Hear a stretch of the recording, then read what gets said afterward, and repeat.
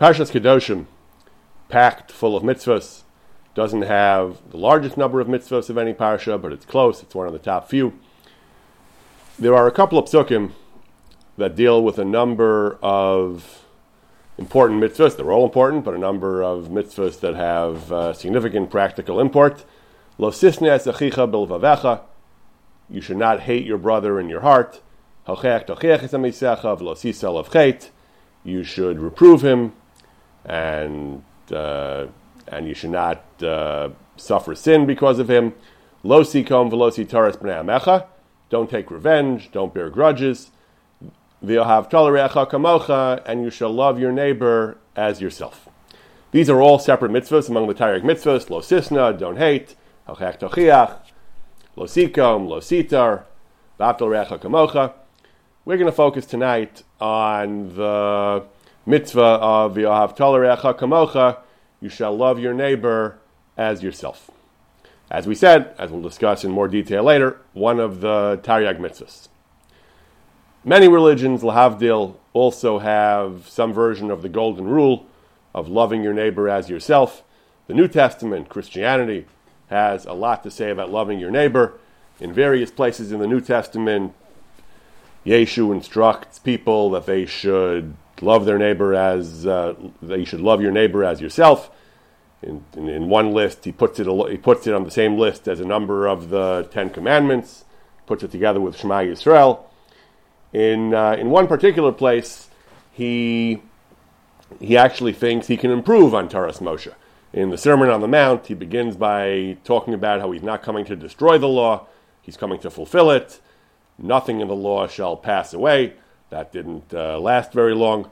But then he says in a famous passage, he says, "You have heard that it has been said, you shall love your neighbor and hate your enemy.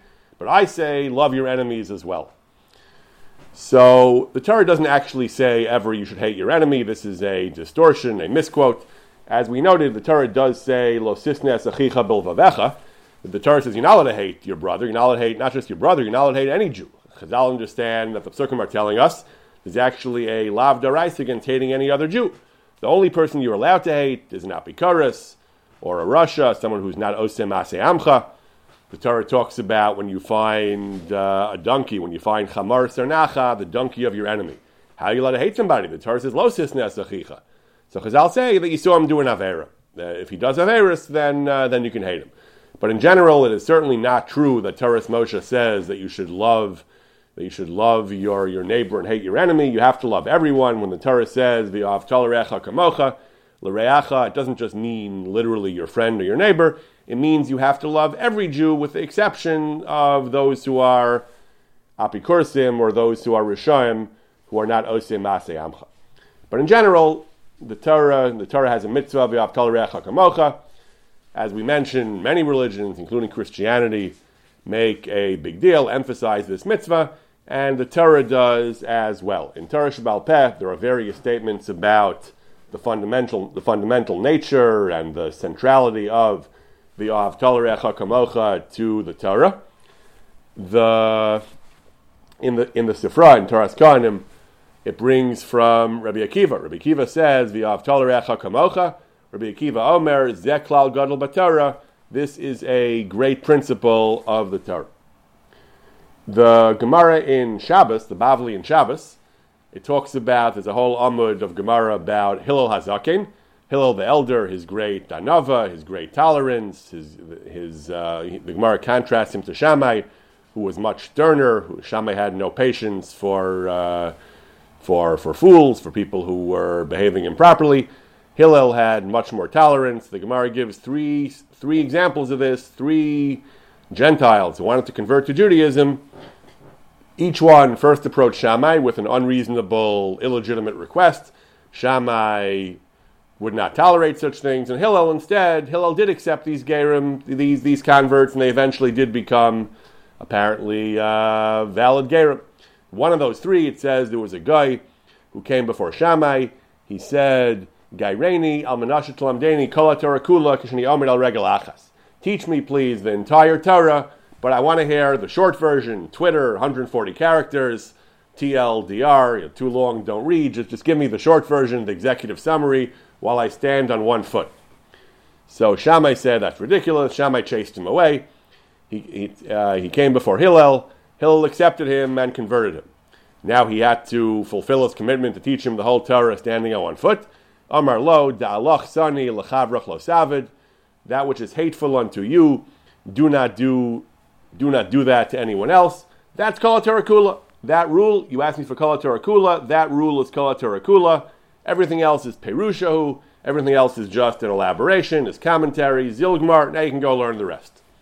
What does that mean, that Madalach Sani L'chavrach Lo Savid is the whole Torah?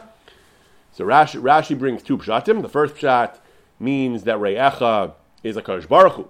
It means that which Kodesh Baruch Hu doesn't want you to do, don't do, which basically means keep the whole Torah. So that's easy to understand why that would be the whole Torah. But then Rashi brings the second pshat, which is, I think, much better known, which is how people typically understand the Gemara.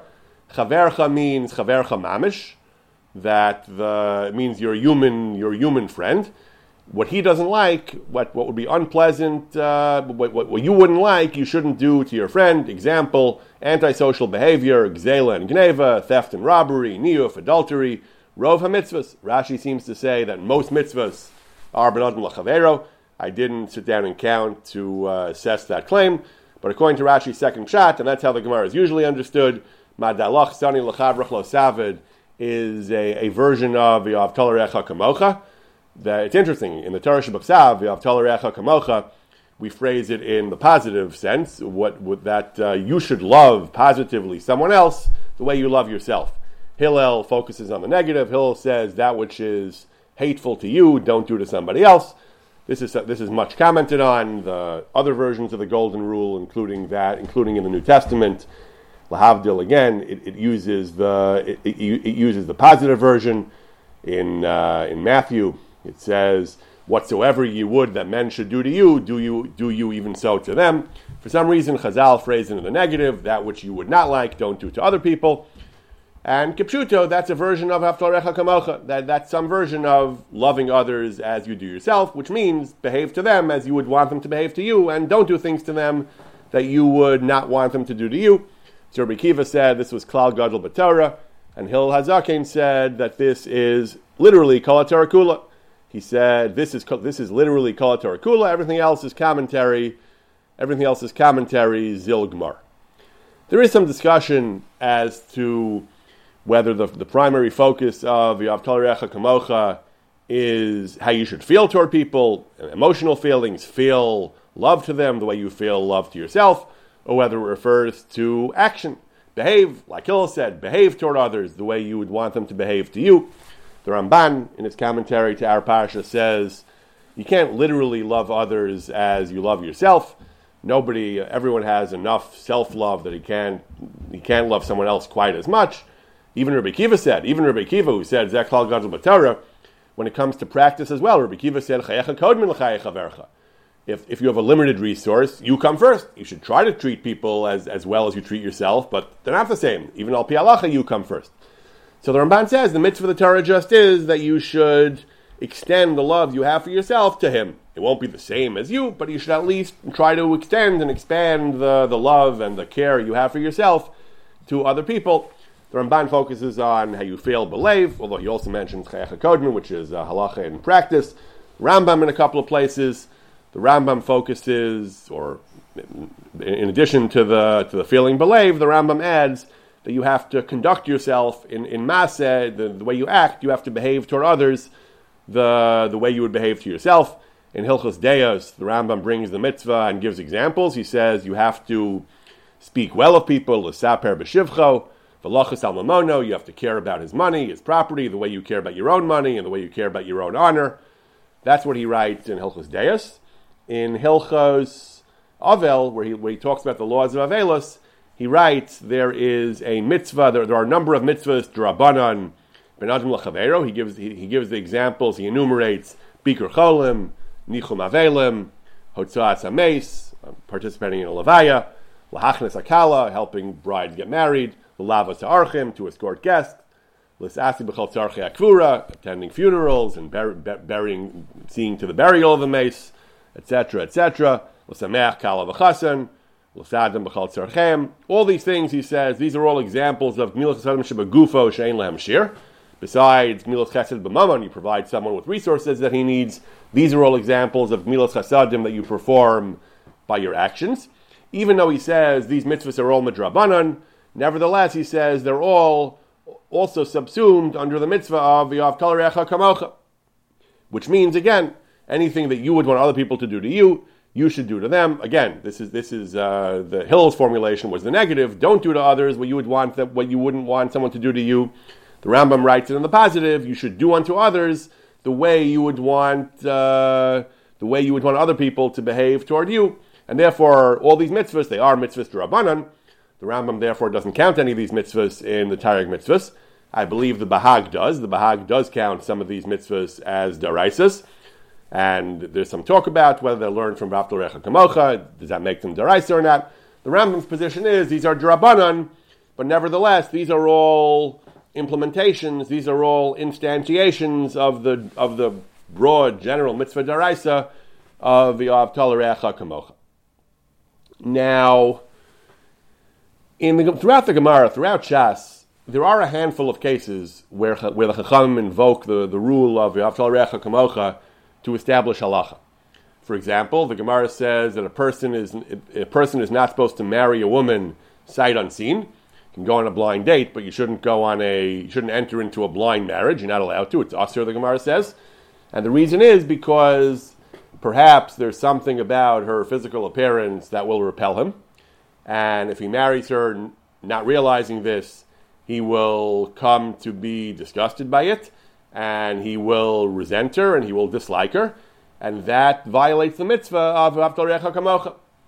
So, as I said, there are a handful of cases throughout Shas where the Gemara uses v'ahavta l'reacha kamocha to derive a variety of miscellaneous halachas.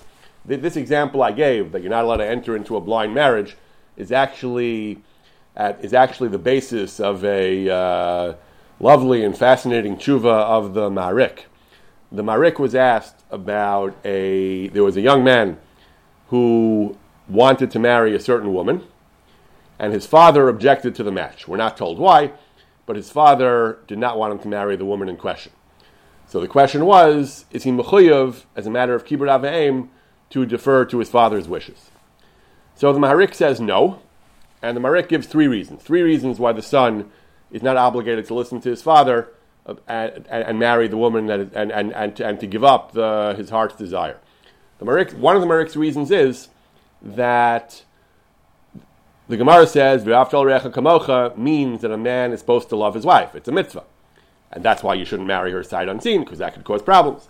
Says the Maharik, if he loves this woman, and if he listens to his father and drops her and marries somebody else, the Maharik assumes he won't love the other one the way he loves the first one.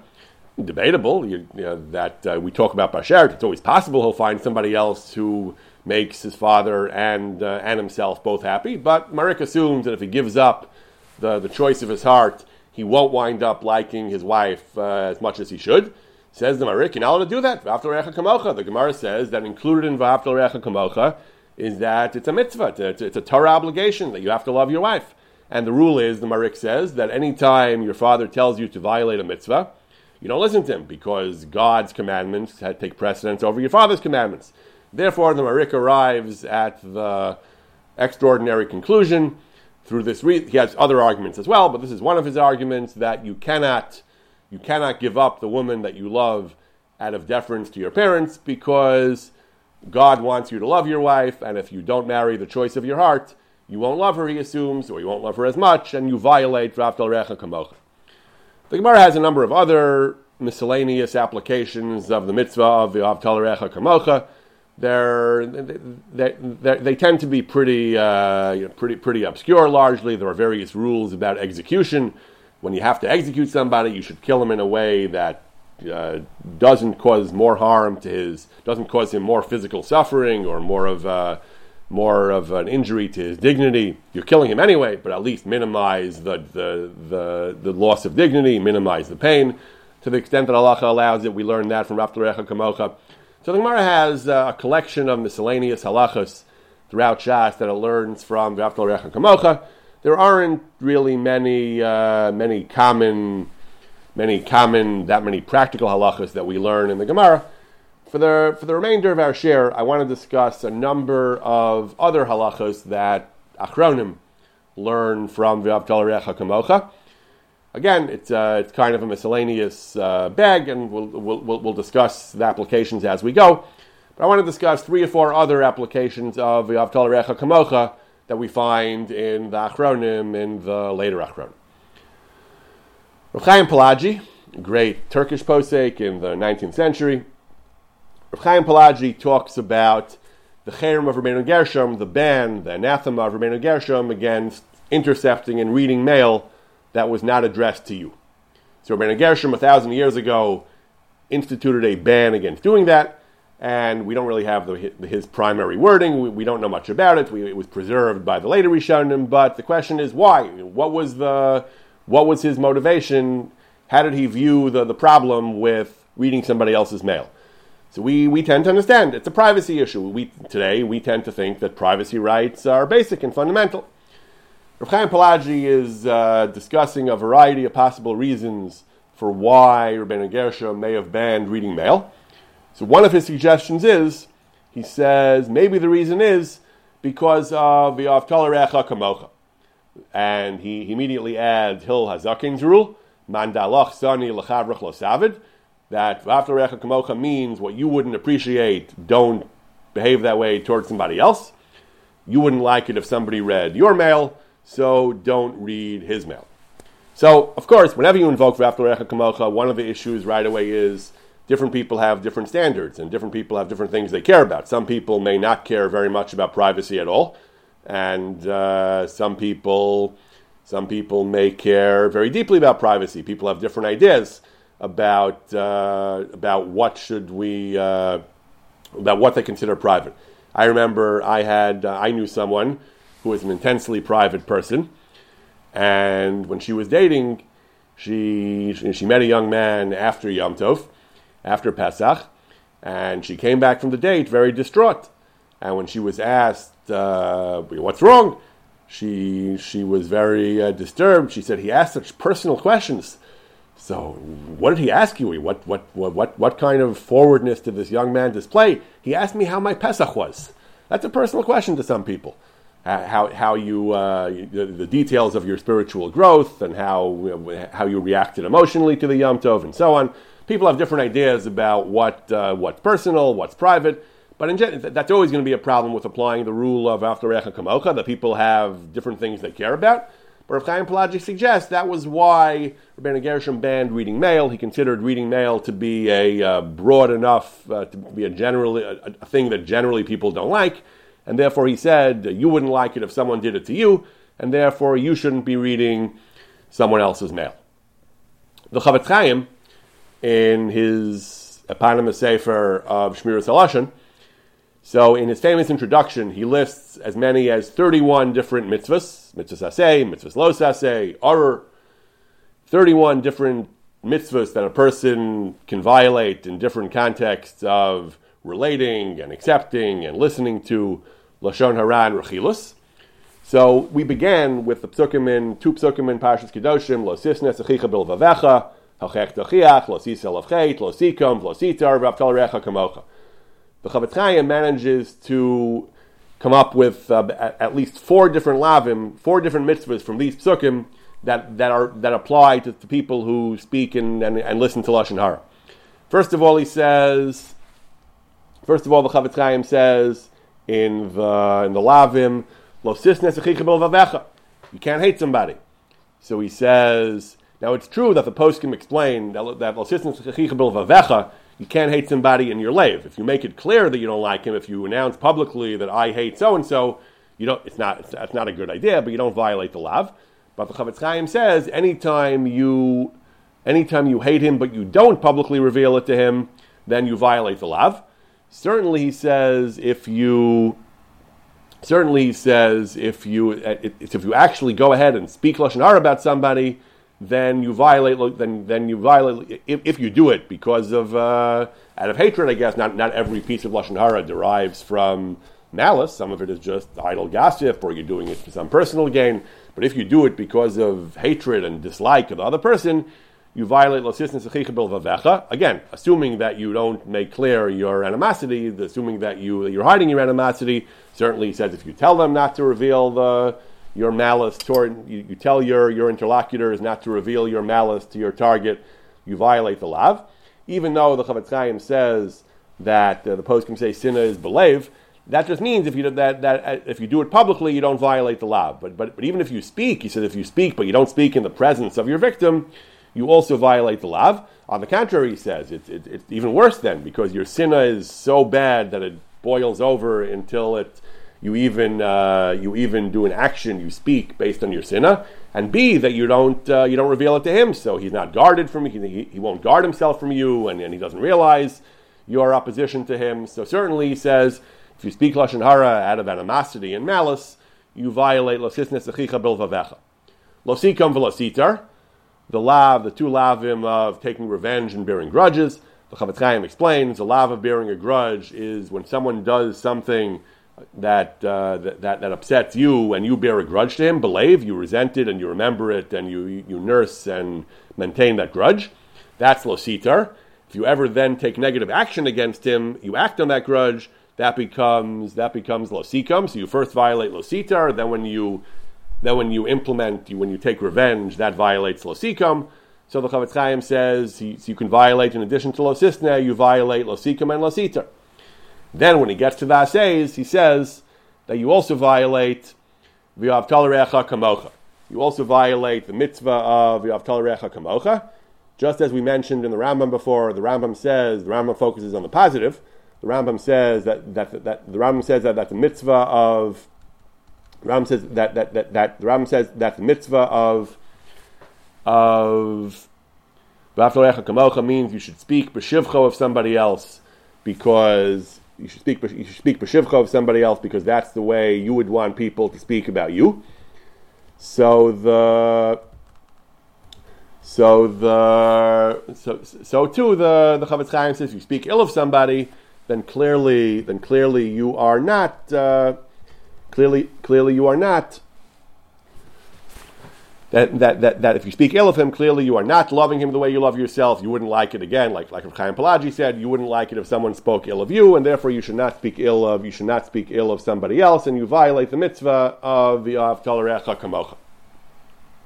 Rav Shlomo Aviner talks about the question, a contemporary posek, a Sephardic posek in Israel, talks about the question of whether you're allowed to photograph somebody without permission. So he said it's machlokes poskim. He quotes the opinions of various relatively recent authorities. It's a difficult question. The question is, are you infringing some kind of property right that he has? You're not actually physically trespassing on his person or taking anything away from him. It's a kind of intellectual property issue. You're recording his likeness without his permission. So he brings machlokes poskim. It's not so clear that it violates the formal prohibitions of Gezel, but he quotes opinions both ways. And he concludes, you certainly shouldn't do it, because even if we can't fit it into a category like Gezel, he says, certainly you violate v'ahavta l'reacha kamocha. He says, if I photograph you against your will, that's something that violates v'ahavta l'reacha kamocha. Rav Yitzchak Zilberstein has a piece in his Chashukei Chemed. He talks about cutting lines. Also something discussed by many contemporary poskim. If you cut ahead of somebody online, obviously we all feel intuitively that it's wrong. The question is, can we articulate a prohibition, al pi halacha, al pi Torah? Can we articulate a prohibition against cutting ahead of somebody in line? Rav Zilberstein, again, similar to Rav Aviner about the photographs, Rav Zilberstein proposes various reasons why it might be a form of theft. He goes back and forth. He says at the end of the day, it's a machlokes. It's not so clear. We can't say with certainty that it violates any standard isser. We can't solidly assert that it violates an isser. However, he says one thing we can do is we can invoke the same catch-all of v'ahavta l'reacha kamocha. He says once again, everyone would prefer that nobody would cut ahead of him online. So too, he says, everyone has to be careful not to cut ahead of anybody else online, because he wouldn't like it if someone cut ahead of him, so he can't cut ahead of somebody else. Now, the problem with all these applications of Avtal Recha Kamocha is that it proves too much. It's too broad. If we literally say I can't do anything to somebody else that I wouldn't appreciate if somebody did to me, everything would be usher. We have a whole Shulchan Aruch Choshen Mishpat. We have dafim and dafim of Gemara in Maseches in Seder Nezikin that talk about what I'm allowed to do, what I'm not allowed to do. With all Choshen Mishpat, the Maseches Seder Nezikin, like Lahavdil secular law, is all about trying to decide what I can do, what I can't do. We can't simply look to the golden rule and say I can't do anything that I wouldn't like if someone else did to me. For example, the Gemara in Bava Basra talks about competition. If I have a store, a professional establishment of some sort, and someone else wants to open up a competing establishment, do I have the right to object? So the Gemara brings the machlokas, the Gemara goes back and forth. We paskin, the maskana of the sugya is that halacha has a more laissez-faire attitude, and an incumbent store, an incumbent professional, has no right to demand that nobody else open up and begin to compete with him, generally. So, can we say, V'after Recha Kamocha? Can we tell the person, well, you wouldn't like it if you had a store and he opened up, so don't open up if he has a store? It doesn't work like that. Just because you wouldn't like something doesn't automatically grant you the right to object to it. There's a whole parak in Bava Basra Le'achbar. That's where the competition halacha is, but also there are all kinds of rules of niskei shchenim, about things that you're allowed to do and things that you're not allowed to do. There are rules that it depends how bad it is. It depends on various other considerations. It's not. It depends on how important what you have to do is important for your needs. So we don't just say, well, don't do anything that you wouldn't like if he wouldn't do it to you. I mean, there are rules for regulating what neighbors can do and what neighbors can't do. There is actually a comment of the Ramah, Rameir Halevi Abulafia, one of the great Rishonim, who actually does say that one of the mitzvahs that actually undergirds the laws of Niskei Shchenim, one of the mitzvahs that says that I shouldn't injure somebody else, rather surprisingly, the Torah never clearly articulates an explicit prohibition against causing damage to somebody else, even real damage, even throwing a rock through his window. The Torah says don't steal. The Torah don't steal lo sigzo, lo signov, don't kidnap, don't be masig vul, which means don't steal someone's property, kipshuto. The Torah has a lot of prohibitions involving stealing, and lo sashok, and ribis, and so on. Don't commit ona, lo sonu, al tonu. The Torah never has an explicit prohibition not to cause someone an injury. So Rishonim actually struggled to articulate what is the Torah says you have to pay. There are many psukim in the Torah about paying tashlumin, that about my ox scores your ox, and fires, and shalom yishalom, all over Mishpatim and elsewhere in the Torah. There are many psukim that say you have to pay, but the Torah never explicitly articulates the prohibition against injuring someone else's property. So the Ramah says that one of the possible sources is V'aftal recha kamocha. You wouldn't like it if he injured you. You shouldn't injure him.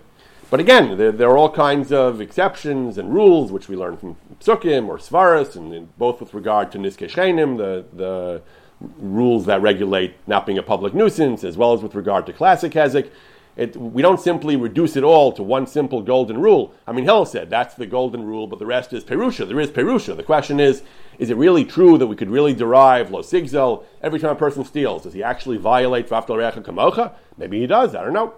The Chavetz Chaim says when you say Lashon Hara, you violate 31, not all at the same time necessarily, but you violate up to 31 different prohibitions. So it's unclear really how far V'aftal Recha Kamocha goes. And it's one thing to say, like the Chavetz Chaim does, conduct which is anyway usher for a variety of reasons also violates V'aftal Recha Kamocha. If you steal, besides violating Lo Sigzel, maybe in a Chanami, maybe you also violate V'aftal Recha Kamocha. But to create new Isurim, like no photographing without permission, no reading mail, no cutting online, to start creating new prohibitions, things that wouldn't necessarily be usher. According to some poskim, they are usher anyway, but according to other poskim, they aren't clearly usher. To start saying that we're going to create a new isser based on V'aftal Recha Kamocha seems to be a somewhat problematic line of reasoning. And where do you stop? A lot of things I don't like if people do to me. Does that really mean I can't do it to them? But the Torah grants everyone a certain amount of personal freedom, and not everything someone does is always going to be the most pleasing to you. So hard to know. It's hard to know exactly what are the limits, what's the limiting principle, what are the rules, when can you apply V'aftal Recha Kamocha.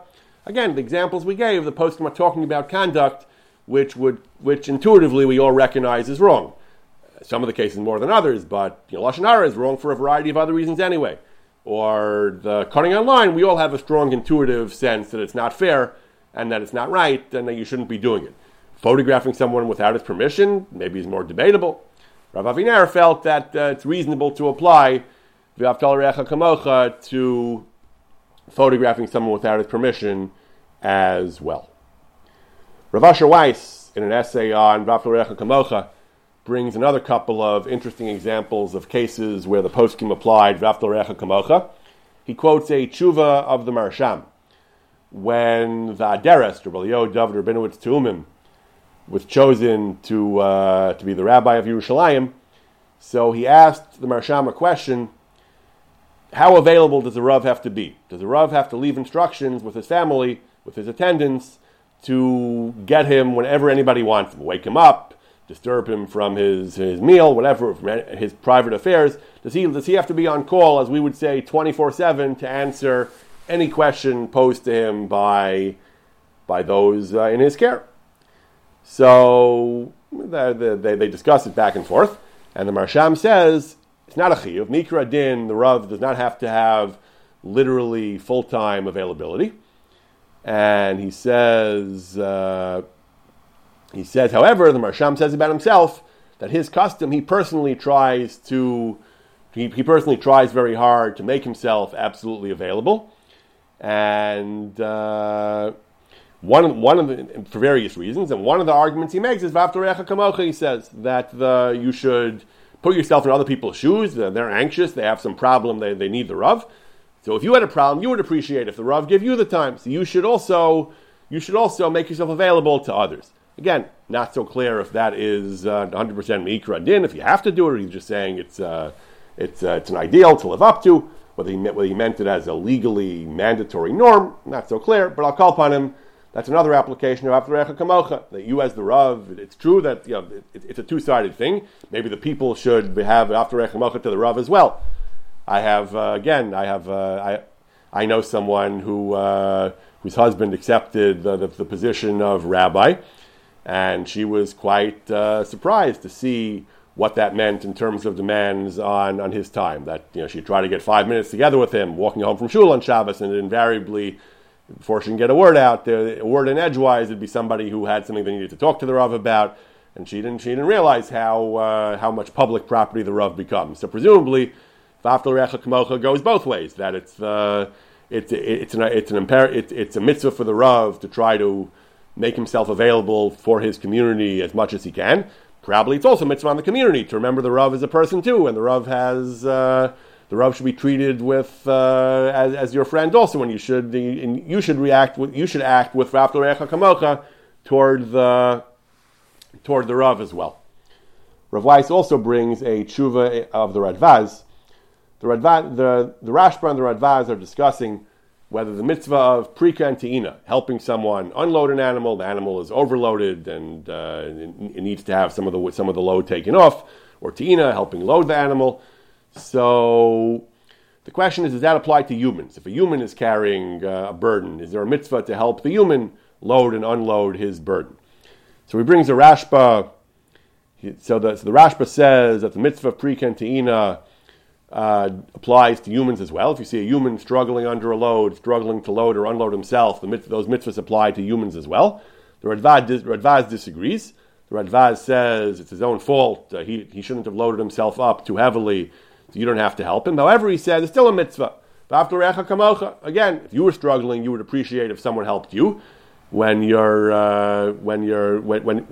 stuck on the side of the road, you're very grateful when someone stops to help you. So if you see someone stuck, you should stop and help him. V'aftal Recha Kamocha. Same idea that the golden rule, what you would appreciate people doing to you, you should do to them. Again, whether it's absolutely a chiyuv, you might be mechuyev to do that anyway for Hashavas Aveda, other mitzvahs. I'll call upon him that these are all various examples that the Rishonim invoke of cases where we say V'aftal Recha Kamocha to demand or recommend at least a certain course of conduct, the conduct of chesed, of helping your fellow Jew. Now, I just want to conclude with a few minutes discussing a question of how V'aftal Recha Kamocha applies to Torah and mitzvahs. We've been discussing until now examples of V'ahavta l'reacha kamocha with regard to temporal needs, with regard to behaving towards somebody ba'olam hazeh in ways that either help or hurt him. So how do we apply V'ahavta l'reacha kamocha when it comes to mitzvahs? So there's a interesting machlokas between the Chasam Sofer and Rav Moshe Feinstein. The Chasam Sofer writes in his commentary al Torah to this parsha, he says, Rabbi Akiva says, Zeh klal gadol b'Torah. Rabbi Akiva also is the one who says, Chayecha kodmin l'chayecha vercha. There's only enough water for one person. So if you have the water, you keep it. You don't give it to somebody else. Chayecha kodmin. Just today, I read a heartbreaking account. I was reading about Latino migrants who are trying to get out of South America and Central America and get to the U.S. So one fellow who made the trip and he traveled across the desert, and he says he saw all kinds of violence and terrible things, man-made, natural problems, man-made problems. He said his worst moment, his most heartbreaking moment, he was traveling through the desert. And he saw a woman who was dying of thirst, and she begged him for water. He couldn't give it to her, he said. He didn't have enough for himself. He didn't have enough to give her, so he had to walk by and let her die. That's the halacha al kol panim. May we never experience such things. Chayecha kodmin. You have to, there's only enough for you, you keep it. So when Rabbi Akiva said, V'ahavta l'reacha kamocha, zeh klal gadol b'Torah, so we mentioned the Ramban asked this as a kind of contradiction. The Ramban said, is it kamocha or is it chayecha kodmin? So Ramban said it's not literally kamocha. Kamocha means in the same way you should extend your ava to him, but you come first. It's not really kamocha. Chasam Sofer has a different approach. Chasam Sofer says that it depends whether we're talking about the temporal or the spiritual. Ba'olam hazeh, begashmius, temporal things, then we say chayecha kodmin. There's only enough water for one of you, you keep it. However, when it comes to the spiritual, chay hanitzchi, matters of eternal worth, Torah and mitzvahs, he says then you have to give to others even at the cost of your own personal ruchnius. You have to teach somebody Torah even if you could use the time for yourself more effectively, learning yourself. You still have to teach the other person Torah. You don't say chayecha kodmin. That's what Rabbi Akiva meant when Rabbi Akiva said zeh klal gadol b'Torah. He didn't mean it's a great principle in the laws of the Torah. He meant, this is a little bit of a drush, but he said he meant zeh klal gadol b'Torah with regard to Torah, with regard to limud Torah. That's when I say kamocha. You have to put him on the same level as you. You have to give up from yourself to give to him. You won't lose, he says, because it's not more than you, because certainly you'll gain from teaching him. But you can't say that I come first and I want to learn the way that's most effective for me. You say that klal gadol b'Torah. You don't say chayecha kodmin when it comes to Torah and mitzvahs. Rav Moshe Feinstein disagrees at length. Rav Moshe writes, this is tamua ma'od.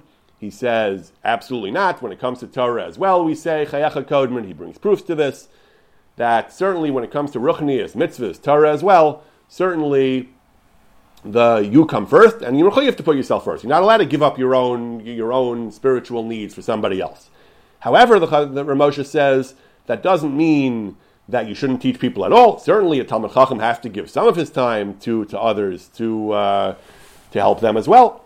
He says his guidance is that you have to give some amount of time.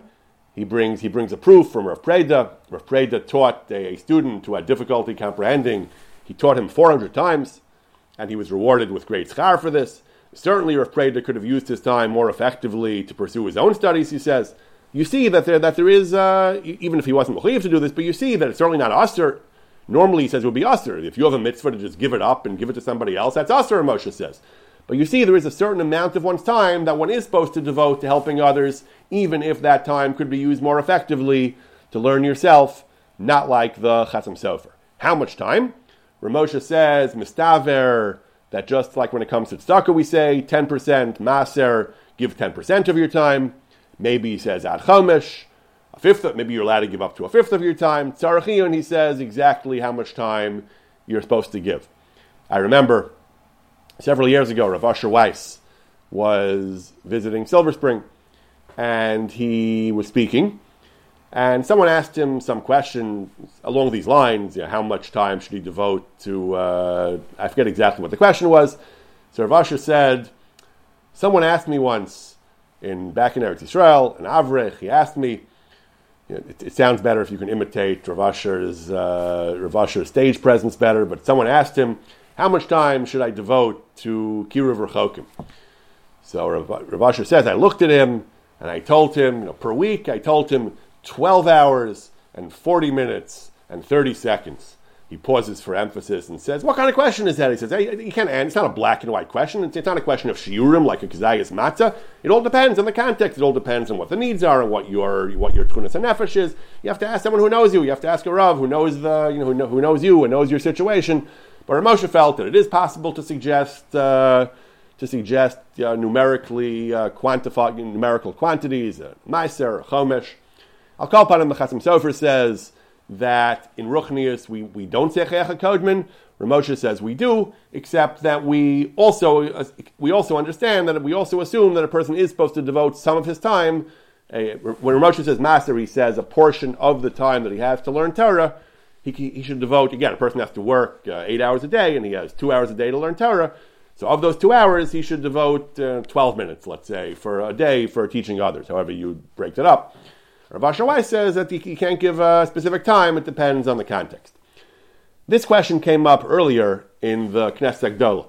Knesset Gdolah relates that his father doesn't phrase it in exactly these terms, but he says his father once bid. Apparently they were auctioning, they were selling a lulav.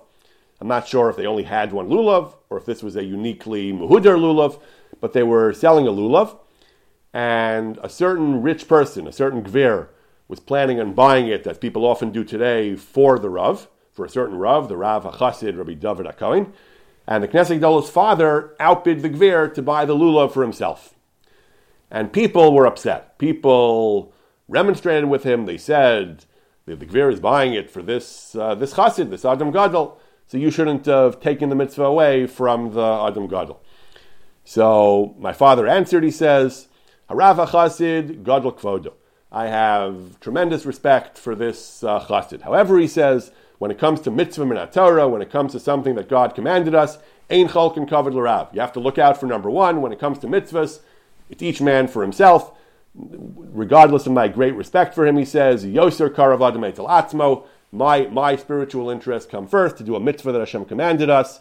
And the Knesset Gdolah relates that the Chachamim who heard this exchange, they endorsed his father's position that when it comes to mitzvahs, you come first. Apparently not like, again, the Chassam Sofer doesn't necessarily say you should neglect yourself entirely. I don't know what he would say about this case. There's only one lulav or one Mehudar lulav who should get it. But the Knesset Gdolah sounds a lot like Rav Moshe, that even when it comes to Ruchnius, we say Chayach HaKodman, we say you come first. If there's only one, you should take it for yourself and not give it to somebody else. And the final thing I want to quote, the final source I want to quote on this story is a lovely story. My father showed this to me.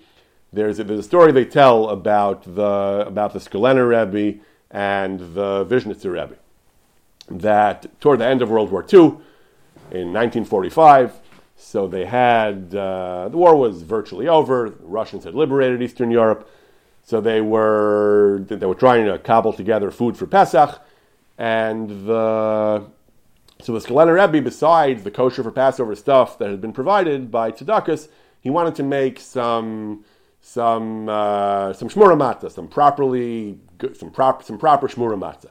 Somehow he got shmura flour, and I don't know if it was shmura flour, he wanted to bake them shmura, whatever it was. And he's able to make a limited quantity of shmura matzah.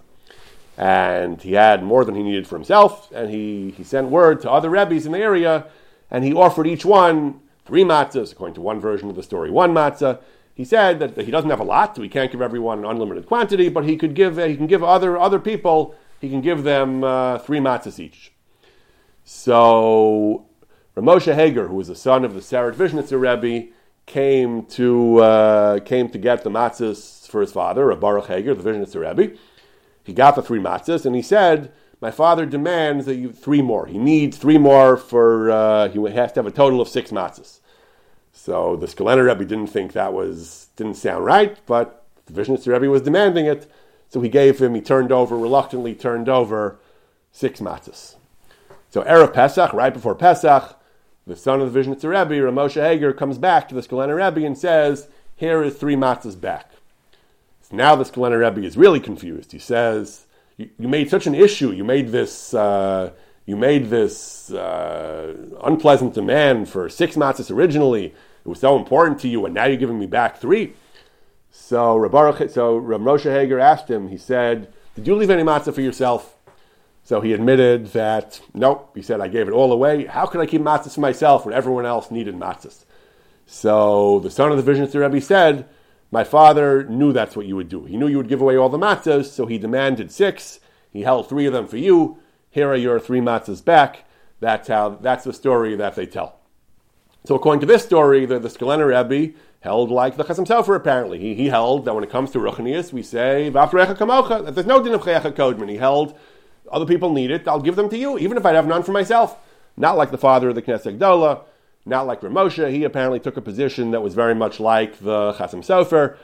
Again, whether he held this is Mikra Din or was just a kind of Chassidish thing that he just couldn't bear to do it, he just couldn't bring himself to do it. Whatever it is, according to the story, he behaved in line with the Chasam Sofer, that when it comes to Ruchnis, we say, Kamocha, your friend is just the same as you. You don't keep it for yourself if someone else needs it. And that's what he held. I guess the Vizhnitzer Rebbe held that, I don't know if he disagreed, but he wanted to make sure that after all his yeoman's work in getting matzahs, at least he should have 3 for himself.